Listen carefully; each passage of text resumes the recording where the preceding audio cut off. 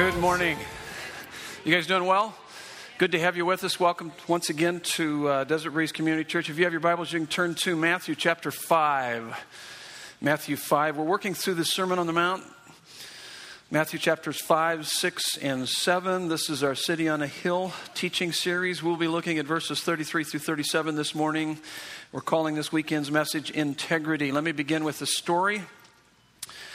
And looks pretty decent. Got a little more room in this service. We've been packing out our services. One of the other reasons why we're wanting to do a Saturday night, and so it gives more opportunity for people to. We have a number of people that have to work Sunday mornings, and so that was always a value for us. Before we got booted out Saturday, we couldn't do the Saturday night over there because it interfered with a lot of their activities, and so we're wanting to get back to that. So it'll be a lot of fun to be able to do that once again. You guys are looking awesome this morning. My goodness sakes. What a great day this is. It's a beautiful day. Let me begin with a story here. A man who is desperate for work applies to a zoo that he's heard has some openings. Well, it's a little unusual, but I do have something, said the zoo director. Our gorilla died some time ago, and we haven't had the money to replace him. If you're willing to wear a monkey suit and impersonate an ape, you've got the job. It didn't feel terribly authentic, but the man figured a job's a job, and so he signed on. After a few awkward days, he began to get into the spirit of the thing, and soon he became one of the zoo's prime attractions. One morning, he was swinging from one vine to the next with a little too much animation and inadvertently swung himself right over the wall into the cage next to his, which was occupied by an enormous African lion.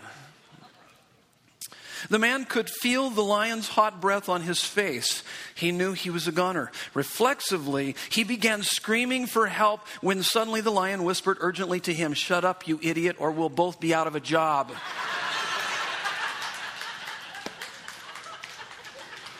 So there you go.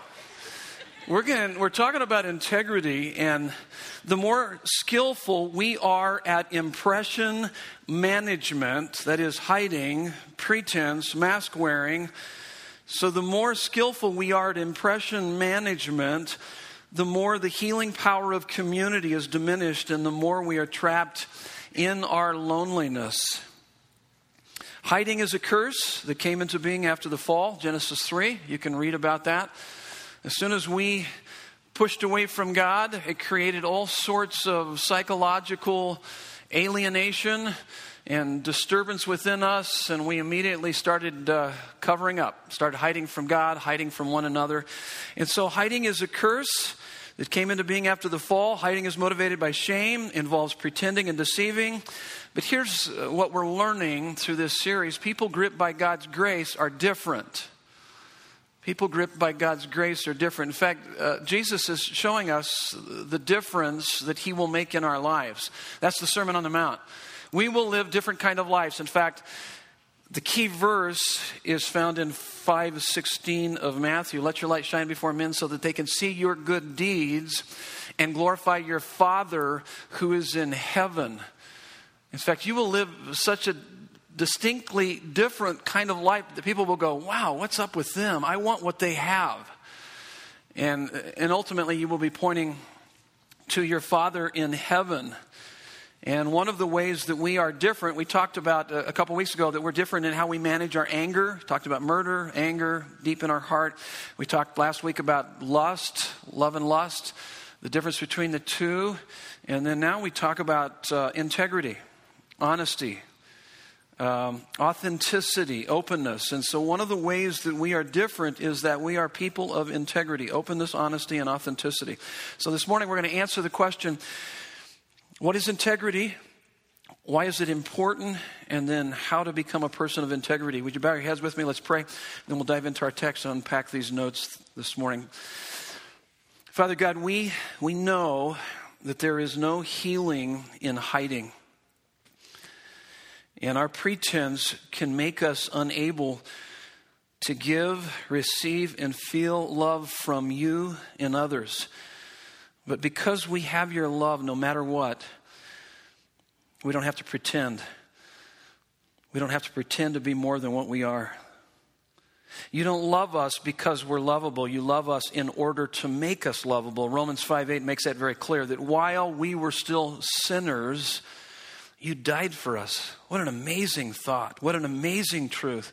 So we pray this morning that you would sweep us up into your arms of love, dispelling the shame, transforming us more and more into people of integrity, people of openness, honesty, and authenticity about our feelings, faults, and failures for your glory in Jesus' name. And everyone said, amen. So let's take a look at this text. Now, we added verses 31 and 32 to the text last week as we talked about lust and love, and it was appropriate, but we could also add 31 and 32, which is talking about divorce, to this text also. So it's not there just by chance. It really fits in both of those, and particularly this one too, because we're talking about vows, oaths. And he's saying, don't violate your marriage vow in verses 31 and 32. And we pick up our reading in verse 33. Again, you have heard that it was said to those of old, you shall not swear falsely, but shall perform to the Lord what you have sworn. But I say to you, do not take an oath at all, either by heaven, for it is the throne of God, or by the earth, for it is his footstool, or by Jerusalem, for it is the city of the great king. And do not take an oath by your head, for you cannot make one hair white or black. Now, he's not saying not to take an oath, but he's saying don't take an oath like this. We're going to talk about how they were taking oaths. There were different levels of truthfulness as they were taking their oaths. And so that's what he's really talking about, because the whole Bible's filled with oaths. It's filled with covenants and love and how we should commit ourselves to Christ and to one another. And so he's not talking about that, but he's talking about the way that they were doing it here. Verse 37, let what you say to be simply yes or no. Anything more than this comes from evil, or literally the evil one. In other words, he's saying, hey, yeah, that's all part of the kingdom of darkness. That's not part of the kingdom of light. And so he's saying, let your yes be yes, your no be no. This is God's word to us this morning. So let's begin with what is integrity? And here's your fill in the blank. It is living for an audience of one, God, 24/7. It's pretty clear in these verses. But for us to really understand what he's talking about here, these different levels of truthfulness, you can go to Matthew chapter 23. And let me just read a couple verses here, because Jesus goes into more detail. And he's actually criticizing the Pharisees because this is what they were doing. Verse 16 of chapter 23, he says, woe to you blind guides who say, if anyone swears by the temple, it is nothing. But if anyone swears by the gold of the temple, he is bound by his oath.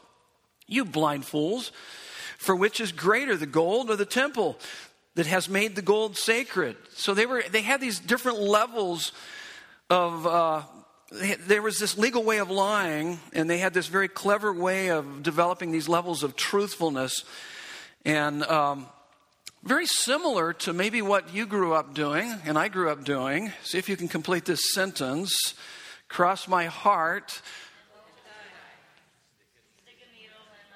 So you guys, how many knew that? Have ever heard that before? Okay. How many ever used it? Yeah, when you were a kid, yeah. Okay. You guys didn't do as well as the first service. They were all over that. You guys are kind of hesitant a little bit, so maybe you guys were more truthful than the first service and never used that. I don't know. But that's, listen to that. Cross my heart, hope to die, stick a needle in my eye. Oh my goodness, that's sick. And yet we would use statements like that to validate what we were saying. In fact, we would even take it we would kind of elevate to the next level by saying things like, I swear on my mother's grave. Okay, so some of you knew that too. I swear on my mother's grave. Or how about this? It doesn't count because I didn't have my fingers crossed. So what he's saying is what we kind of did growing up. It's very adolescent. It's very childish.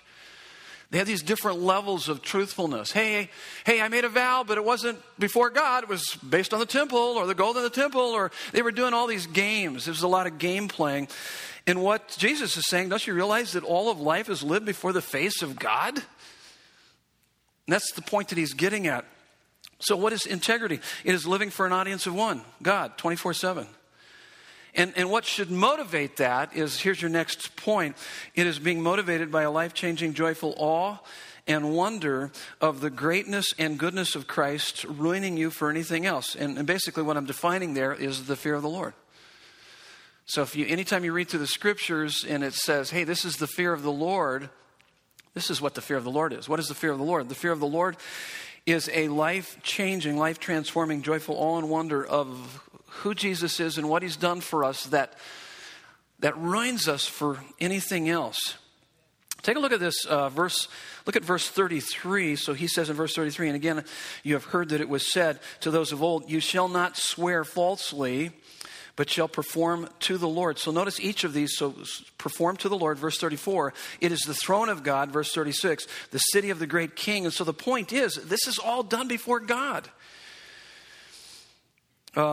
Proverbs 9:10. The fear of the Lord is the beginning of wisdom, and knowledge of the Holy One is understanding. He's saying that's first base. Just in knowing God, you're going to have a sense of joyful awe and wonder of who God is and what he's done for you that will ruin you for anything else. I heard the story of a guy that really, his life blew up after he had committed adultery, gone in for counseling, and he had told the counselor that when he brought his mistress to his home while his wife was traveling, his wife had placed so many of their wedding pictures around the house that he would have to turn them over to keep himself from feeling bad.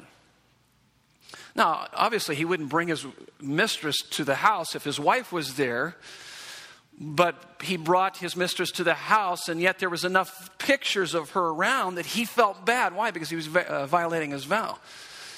Well, this is what you need to understand, is that you can't turn God's picture over. You can't turn God's picture over. There is no place where God is not with us. Psalm 139 makes that very clear. So though that made him feel bad, little did he realize that God is always with us, always sees everything that we do. You can't turn his picture over. Maybe you've heard the story of this thief who was casing a house wanting to break in. He waited long enough. He felt like the people were gone. It was late at night. He broke into the house, had a flashlight. As soon as he gets into the house, he hears this voice. It kind of startled him at first. And it said, Jesus sees you. He was like, what was that? He thought, oh, maybe I'm just hearing things. And he went a little bit further and he heard this voice again. Jesus sees you. It's like, wow, that really is a voice in here somewhere. He started shining his flashlight around, and lo and behold, there was a parrot over in the corner that was saying, Jesus sees you. And he thought, oh, it's just a parrot. Oh, thank goodness. So he flipped on the light, and in his horror, he saw a Doberman ready to pounce on him. And the last words he heard from the parrot was, sick 'em, Jesus. Now, oftentimes when we talk about the fear of the Lord, we think of the fear of the Lord as sick 'em, Jesus. God's going to get me. God's going to get me. That's not the fear of the Lord. The fear of the Lord is not being afraid of the pain my sin or God will cause me for doing wrong, but it's really the fear of the Lord is being afraid of the pain my sin will cause God after all he's done for me. You guys tracking with me on that? That he gave his life for me. Now listen to me, he wants the very best for me. And when I do that which is contrary to his word, I'm trampling on his love and wisdom. Now I asked the first service this, and they had to correct me because I said, how many know what I'm talking about when I say rubbernecking? And the guy said, hey, yeah, we know what rubbernecking is, but there was a different kind of rubbernecking. There's a rubbernecking when you're going down the road and there's an accident and everybody rubbernecks and they slow down the traffic. But there's another kind of rubbernecking that it's more of what guys do when they see gals walk by. You guys familiar with that? You guys know what I'm talking about there? That's the rubbernecking I'm talking about. So I just wanted to verify that. And it's one of the reasons why I've never rubbernecked and I won't rubberneck. And is not so much because my wife is there, and if she were around and see me, she would hurt me. That's not why I don't rubberneck. And by the way, she could hurt me. And you know what? She's not in this service, and so maybe I could just pour out my heart to you since we're talking about integrity. And I could really use some help because my wife, no. You know, I'm not actually really even concerned about her hurting me. I'm more concerned about what my actions would do to her and how they would hurt her. Because she's my standard of beauty. And when I said I do, I was saying I only have eyes for you. And I love you. And I'm committed to you. And not only that, that's objectifying women, turning them into pieces of meat. And that's wrong. But even there's something much deeper. Something much deeper than just hurting my wife. I don't want to hurt my Lord, who loves me and gave his life for me. And he's always there with me. And I love that. And so there is this joyful awe and wonder of who he is and what he's done that I don't want to sin against him because I know that it's a dagger to his heart. It's a trampling on his love and wisdom and what he wants and what he has for my best interests. And so here's the next point. It is making God the end, not the means to the end. So we're talking about integrity. So living for an audience of one, God 24/7, it is being motivated by a life-changing, joyful awe and wonder of the greatness and goodness of Christ, ruining us for anything else. And then it is making God the end, not the means to the end. Now I want you to turn to the folks next to you and see if you know the difference, because I think this is really important for us to know. Because you could actually be coming to church and make God a means to an end rather than the end.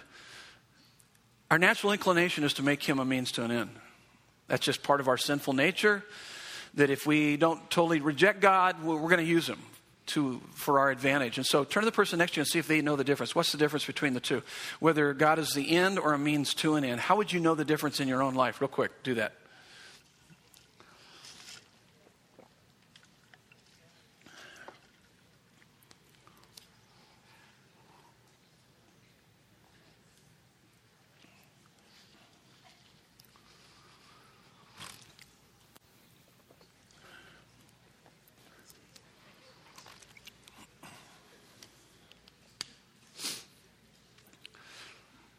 You guys are awfully quiet in here.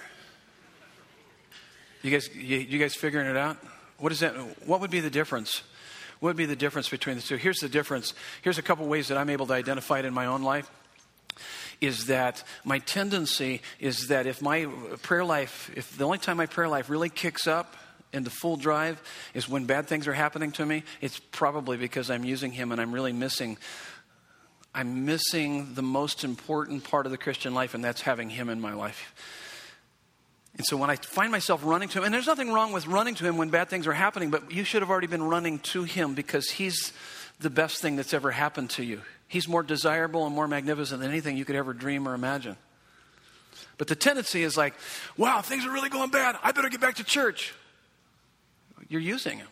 Why weren't you in church before that? Why weren't you pursuing him and following him and loving him before that? Now, I'm not saying there's nothing wrong with that coming back to you. Yeah, you do.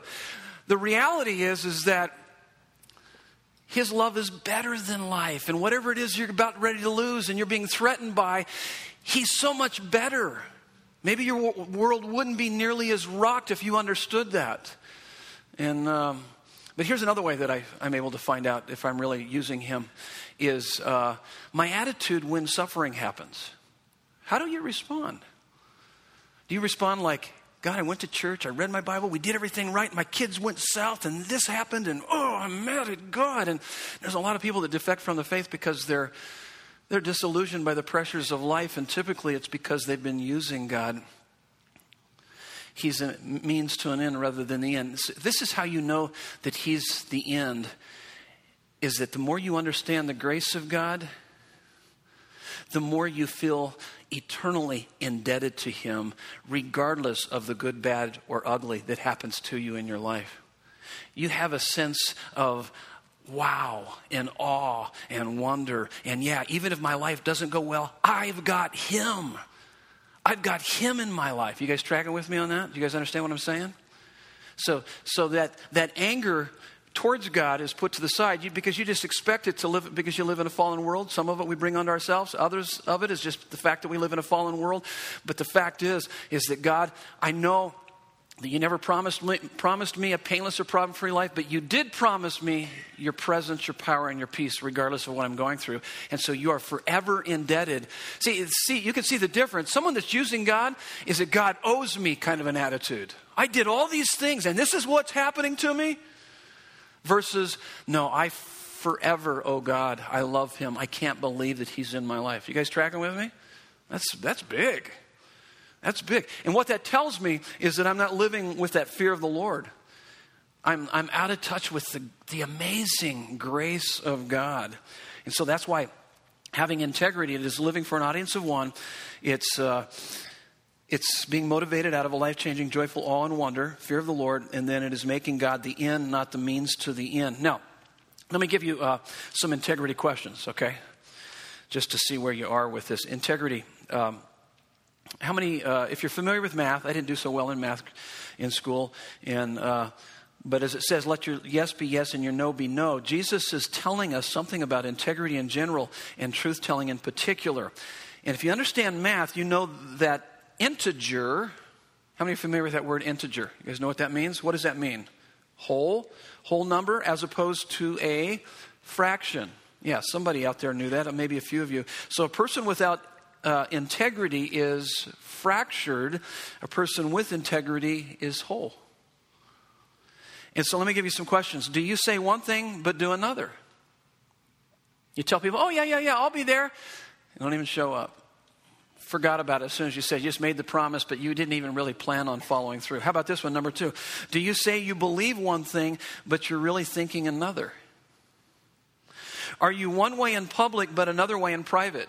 This was always really, really important for me as a pastor and as leaders here, that somehow I would get up and teach, and then in the background at my home front, something completely, totally different was happening. That's wrong, and that's a lack of integrity, and a lot of ministries blow up because of that. That's why it's important for you to be able to ask my wife, what kind of a dude is he behind the scenes? And that she would be upfront about those things, and that we hold each other accountable. Number 4, are you one way around extreme Democrats? President Obama is the best, man, but totally different around extreme Republicans. President Obama is the worst. You know, or it might not be, these different parties and these two extremes. It could be any number of things. When you're with certain people, you tend to cave in, become more like a chameleon. Number 5, are you different online than you are in person? You're lying online. You tell people like it is, and then when you get in person, it's like, you're lamb. What's interesting about our American culture, and this is a value in our American culture, life is not about finding yourself, it is about creating yourself. It's about branding, marketing, selling yourself. That's why there's so many products that are misrepresented out there. Everything is used in such a way. I mean, you'd think a lot of products like beer, if you're not drinking their kind of beer, you're not cool like the rest, and you're not having as much fun as these folks are having. Or here's an interesting one, is the Fiat. Hopefully nobody here has a Fiat, but I'm about ready to hammer your car. But those Fiats, they're just little junky little cars. Okay, if you bought a Fiat, I understand. But it's not as sensual and sexy as the commercial says it is, okay? Isn't that interesting that they make it, they make it look, and I've noticed a lot more Fiats out on the road because of those commercials. Somehow we're identifying and they're selling this product and remaking the product. That's the society we live in. And that's why people have no problem padding resumes, adding facts to bios, falsifying academic research, misrepresenting facts, and doing journalism and business deals. But the fact is, God is omnipresent. Therefore, when you make an oath, you're making it before God Almighty. We live all of life before the face of God. Now, let's talk about why is it important. A lack of integrity destroys human identity, human dignity, human community, and puts you on a collision course with reality. Let's talk about these things. And let me give you a couple verses here. Ephesians 4:15, it actually tells us that we are to speak the truth in love. Anybody familiar with that verse? 4:15, where it says, speak the truth in love. Do you guys remember what it says, why we should do that? Anybody? So that we can do what? So that we'll grow. We'll grow and mature. If you're not in a relationship where there's this mutual giving of truth and love, you're not really in much of a relationship, and there's not going to be much growth in that relationship as you work through the issues in your life. And then it says in Ephesians 4:25, the reason why we want to make sure that we speak the truth is because we're all brothers and sisters. We're all in the family together, so to speak. And it creates this, what did we say about that word integer versus fractured? Yeah, you fracture relationships when you're dishonest. And so, why is it important? A lack of integrity destroys human identity. You are a unique, one-of-a-kind original. And what happens is that our tendency is to cave in to the peer pressure around us. And so what we have to do, how many would say by show of hands that you tend to be a people pleaser? Show of hands, people pleaser? Okay, this is for you. What happens is that our sense of identity gets lost in the opinions of others. And that you and I that struggle with that, we have to give up trying to please everyone in our life. And we have to pursue the courage to express what we truly value, enjoy, and love, even if others disagree or disapprove. So a lack of integrity destroys human identity. God made you a one-of-a-kind original. He broke the mold after He made you, because He wanted one just like you, and you have an ability to touch people's lives in ways that no one else can. But if you just cave in to everybody else's ideas and thoughts and opinions, then you're not being you. So it destroys your identity, but it also destroys human dignity. When you lie to someone, you're exploiting them. You're using them. Now, let me tell you, there's a place for guarded communication. Ephesians 4:29 says, do not let any unwholesome talk come out of your mouth, but only what is helpful for the building up of others according to their needs, so that it might benefit those that hear. There's an appropriate time, and yes, you shouldn't tell Aunt Edna that her lima bean, Spam, Velveeta cheese, raspberry jello salad sucks, okay? And that the dog won't even eat it. There's some things you're better off to go unsaid, okay? There's some situations where you have guarded communication. But for the most part, we should be authentic with all, but deep disclosure with a few trusted friends. Authentic with all, but then we should have a few close trusted friends where we can kind of share the deeper issues of our lives. Here's the next one, community. You can only be loved to the extent that you are known. There's no healing in hiding. Here's what I know about us. This is what I know about you. You are more sinful than you ever dared to think. Every one of us here. And guess what else I know about you? Is that you are more loved than you ever dared to dream. And because of those two truths, that's the cross. Because of those two truths, there should never, ever, ever be towering or cowering within the body of Christ. That when you come in and hang out with other Christians and you start sharing your heart with them, and if any of them ever come off like they're superior to you, they don't understand grace. They don't understand grace. All of us are desperate for the Savior. All of us need Him. And so the tendency sometimes is we don't share things that are going on in our life because people tower over us. They use that against us. Or we cower. We tend to cower. And that will eliminate both no superiority or inferiority, but just a blessed self-forgetfulness because we're so captivated by the beauty and the glory of who Jesus is. That should be what people experience when they come in here and hang out with us. Grace levels the playing field. And by the way, you need a cradle of security for your moments of vulnerability. My wife, and you've heard this story before, I thank God for her that she hung in there for such a long time. She did not feel safe in sharing anything with me. And by the way, that creates this lack of community. And so she felt like if she shared certain things with me, I would go right through the ceiling, which I did. And so then she had to talk to me about the fact that she couldn't share anything with me. And I went through the ceiling over that. I mean, it was like a no-win situation, but she was persistent. She loved me. She continued to talk with me, and she continued to create a cradle of security. She would say, hey, I love you. I'm for this marriage relationship. And that's the context. So she kept reinforcing that love, cradle of security, for our moments of vulnerability. And so that as she became vulnerable about her own issues, she didn't come off full of, condescension and commanding and condemning me. She was very humble about it. It took time to break down my pride where I began to see, yeah, you're right. I need that. I need to hear that. And vulnerability begets vulnerability. And when you got people in a small group and you begin to share your heart, it opens up other people to share their heart. And then it draws people much closer. And then we realize, hey, guess what? We're all on the same team and we're all desperate for Jesus. We need him. But if you ever come into a small group and you kind of look down your nose at someone, you go, oh, gee, they're really messed up. I got to find a better group than this. This is messed up. You're living out of touch with the reality of your own fallenness. Why would you ever have that attitude if you've really encountered Christ? You're not going to have that attitude. You don't understand grace.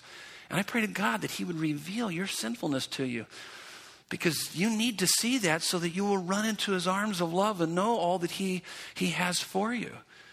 And so it does a number on community. You're not going to have intimacy if you're not being open with one another. You're not speaking the truth in love and sharing those things. And I thank God that she hung in there with me, and we continued to work through that. And we have a relationship unlike we've ever had because of that. And it should be the same in our small groups and here at Desert Breeze. And it puts you on a collision course with reality. Integrity is about acknowledging openly when I get something wrong. Boy, I had a hard time doing that. I'm not wrong. You're the one that's wrong. You're the one that's all messed up. This marriage would be much better if you could just get your act together. That sounds good, huh? Praise God. I want to be married to him. That's messed up. Integrity is about acknowledging openly when I get something wrong instead of giving in to the temptation to hide it or manage it or put a positive spin on it. I really believe the thing that turns people away from Christianity is not our moral blunders. It's our lack of courage to confess them and make things right. That's our bigger issue. And the irony of masks is that although we wear them to make other people think well of us, they are drawn to us only when we take them off. It's when we open up our lives. That's when people begin to draw closer to us. Now, let me give you 6 kinds of lies. And let me ask you this question too. If you knew that everything you said and did tomorrow was going to be videotaped and then put on the internet for everyone to see, would it make any difference in how you speak and what you do? I mean, I'm sure most of us would all say, of course it would. It'd make a major difference. Then we're probably lacking integrity because God is always with us. You're not living in the reality of his omnipresence. And it comes back to that whole idea. I'm living for an audience of one. If someone is always with you that you love, it does bring accountability, but it also fills your life with love and joy. I am thankful that he's always with me and that he loves me. Let me give you some questions here. Here are 6 kinds of lies. Political lies, not just that which politicians speak, which they do a number of those, but political lies. I would love to go, but I'll be out of town. No, you wouldn't. You wouldn't love to go, and you might not be out of town, okay? And so that would be a political lie. We're just trying to push somebody back. Oh, I would love to go to your party. No, you really wouldn't. And so we kind of do those kind of things. Here's another one. I think your writing is too sophisticated for people, when in reality it's just the opposite. It's incoherent. I mean, you can't even understand it, but you made it sound like it was much better and bigger than what it really is, but it's a way of putting people back. How about this one? Maybe you've heard this before. You're overqualified for this position. And you're desperate for a job. I'll take any job. I don't care whether I'm overqualified or not, but sometimes we do that to push people away. Those are political lies. And then there's exaggeration lies. You always, you never. Couples love doing that. I mean, I used to do that all the time. And I would use those. And this is not a matter of getting truth across, but beating the other person up. I actually heard an executive pastor tell me that anytime he came up with numbers and they were shooting for certain numbers on their weekend services or their big events, the senior pastor would ask the executive pastor to make sure that they got those numbers. whether or not they actually had those numbers.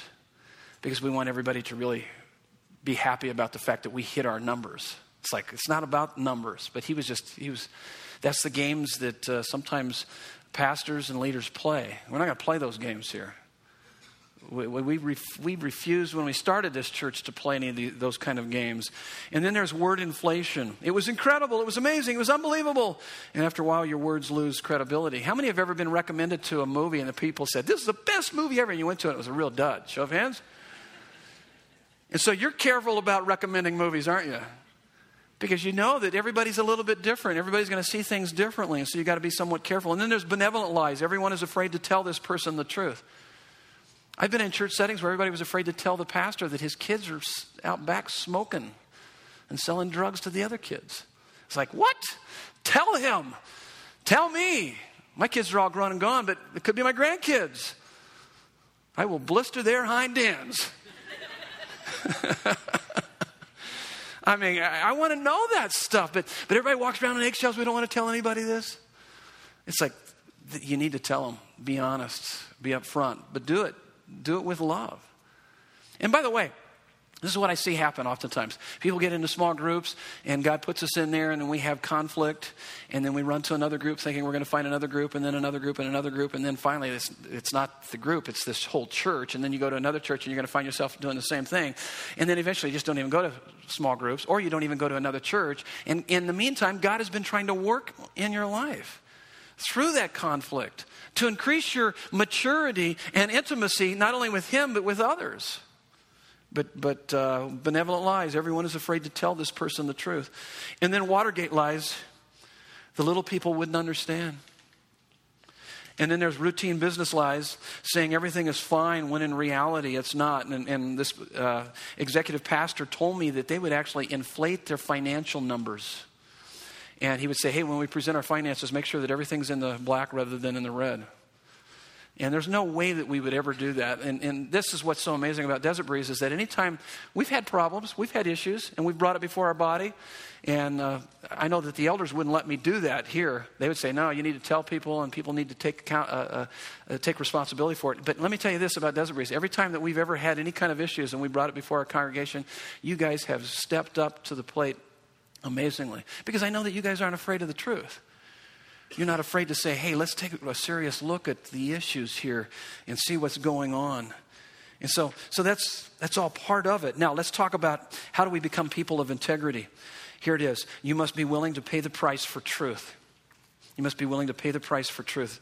Verse 33, he says, you shall not swear falsely, but shall perform to the Lord what you have sworn. The word perform here means to keep, or it means this, to pay. It means to pay. The reason we don't tell the truth is because we are unwilling to pay the price. There's an interesting movie, and maybe you've seen this movie. Jack Nicholson is in this movie. It's titled A Few Good Men, and there's this scene where he makes this statement. Turn to the person next to you and see if they know that famous statement from that movie about truth. Real quick, do that.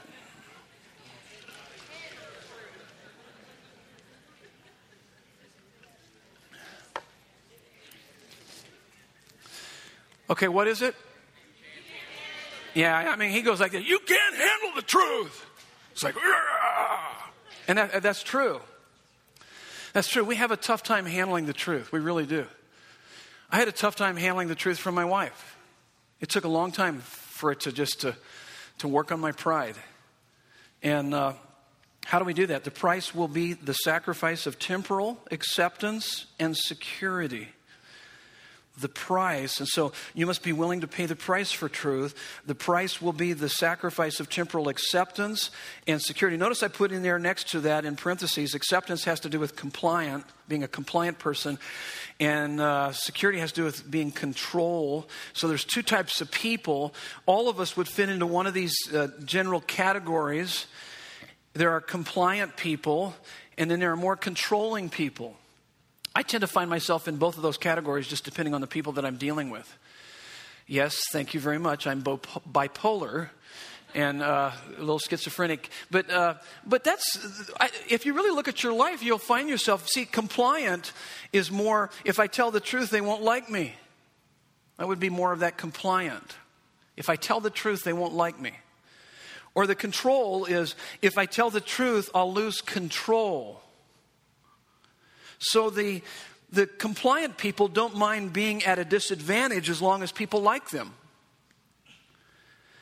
But control people don't mind if people don't like them, just they don't want to be at a disadvantage. They want to be in control of the situation.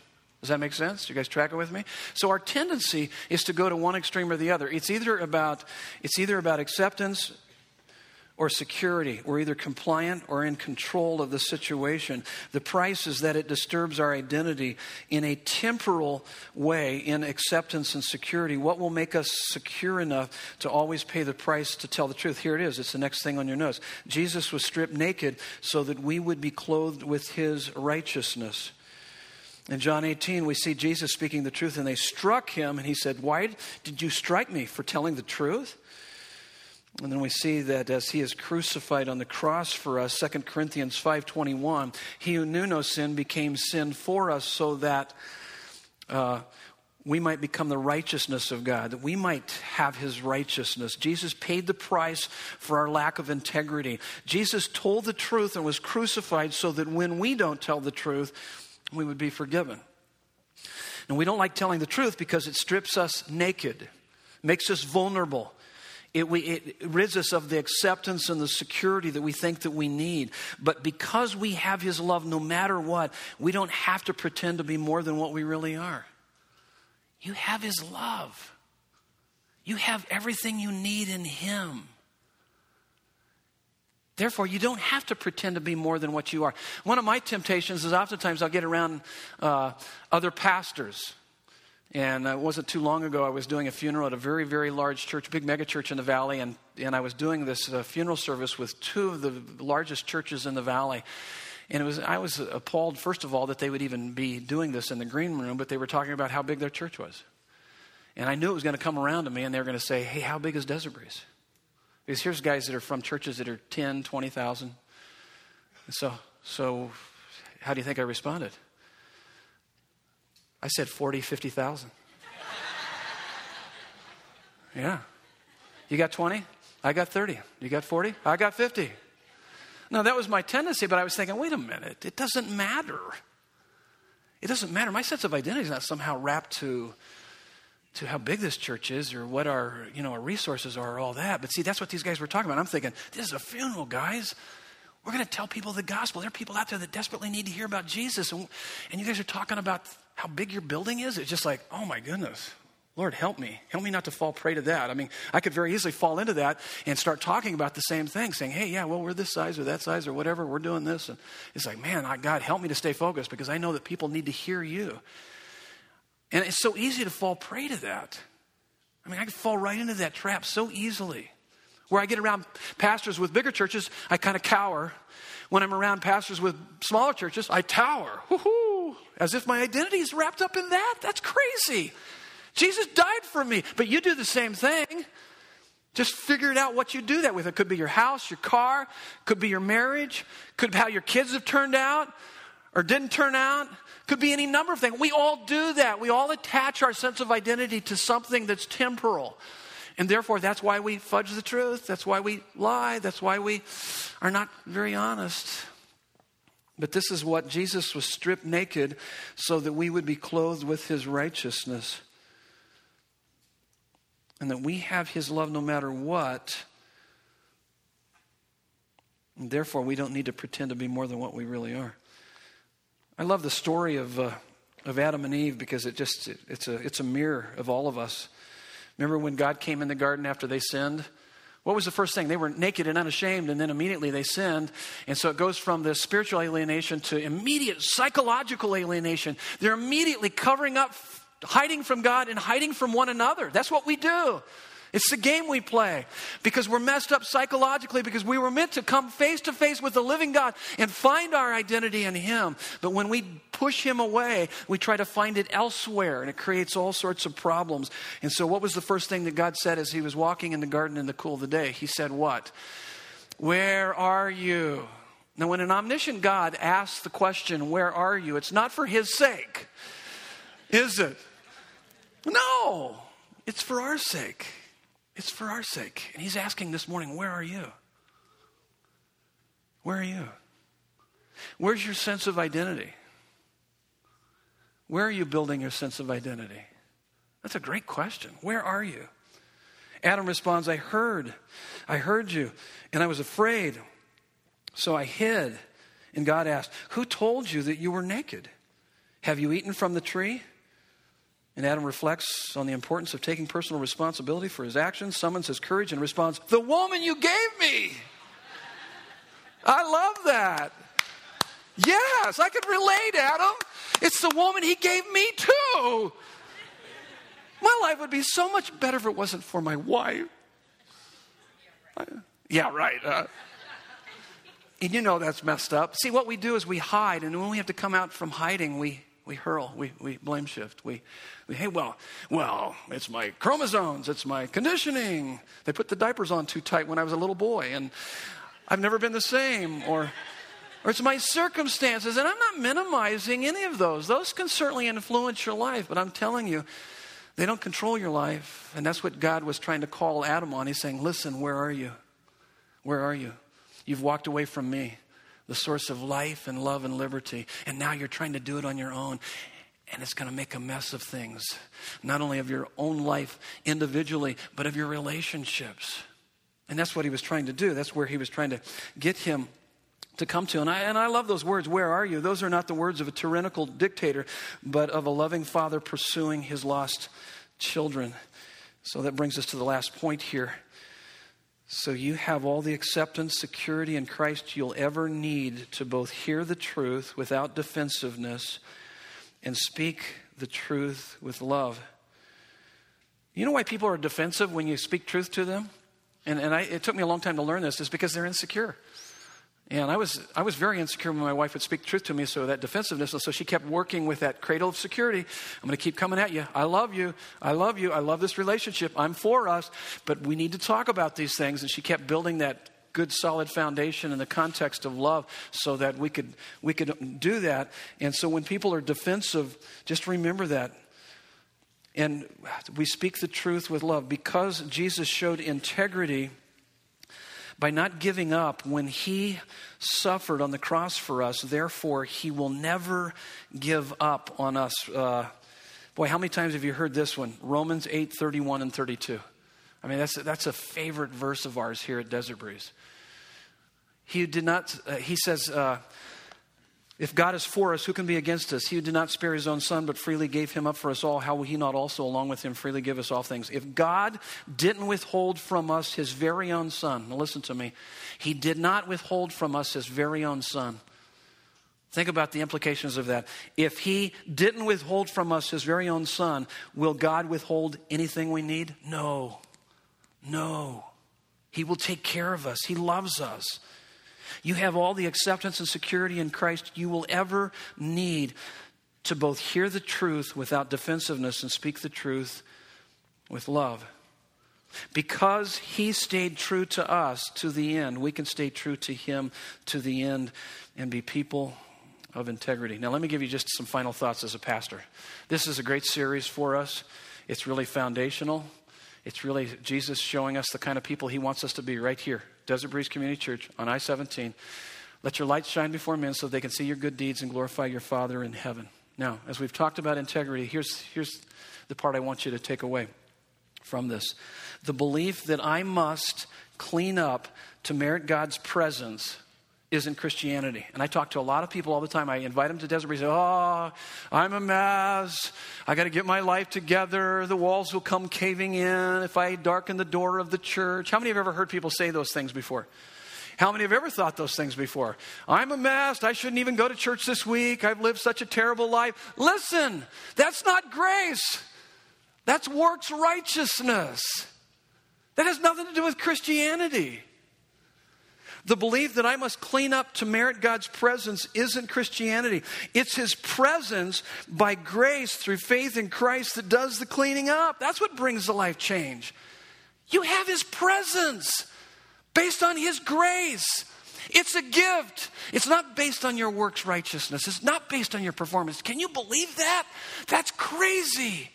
You have his love no matter what. Now, I said that because if that's true, this means that the church, Desert Breeze Community Church, will be filled with immature and broken people who still have a long way to go emotionally, morally, and spiritually. It's going to be full of messy people in process. And we got to be cool with that. We got to be cool with that, huh? Praise God. Praise God. We want this to be a safe place. If there is ever any towering or cowering, it's because we don't understand the grace of God. Here's the message of the cross. Come as you are. Come on, run. Run into his arms of love. He has paid the price in full for everything that you need to live life to its fullest in his name. Would you stand with me for closing prayer? Next week, we're going to talk about loving your enemy. Woohoo! That'll be fun. Have any enemies? Anybody have any enemies? Yep. We all probably have some enemies in our life, and we're going to learn how to do that next week. He's going to teach us how we can do that. God, thank you so much this morning for this message. And God, we tend to play a lot of games. We hide, we blame shift, and God, help us to learn to live for an audience of one, you, 24/7, motivated out of a life-changing, joyful awe and wonder, not you as a means to an end, but as the end of our life, our most satisfying reality. Help us to see that integrity, lack of integrity, destroys human identity and dignity and community and puts us on a collision course with reality. And so, God, let us see that you were stripped naked so that we could be clothed with your righteousness and that we have all the acceptance and security we'll ever need in you to hear the truth without defensiveness and speak the truth with love. God, may we learn to live with this blessed self-forgetfulness, so captivated by your beauty and glory, that we would be thinking more and more about you and helping others to come and know you by your grace. We pray these things in Jesus' name. And everyone said, amen. God bless you.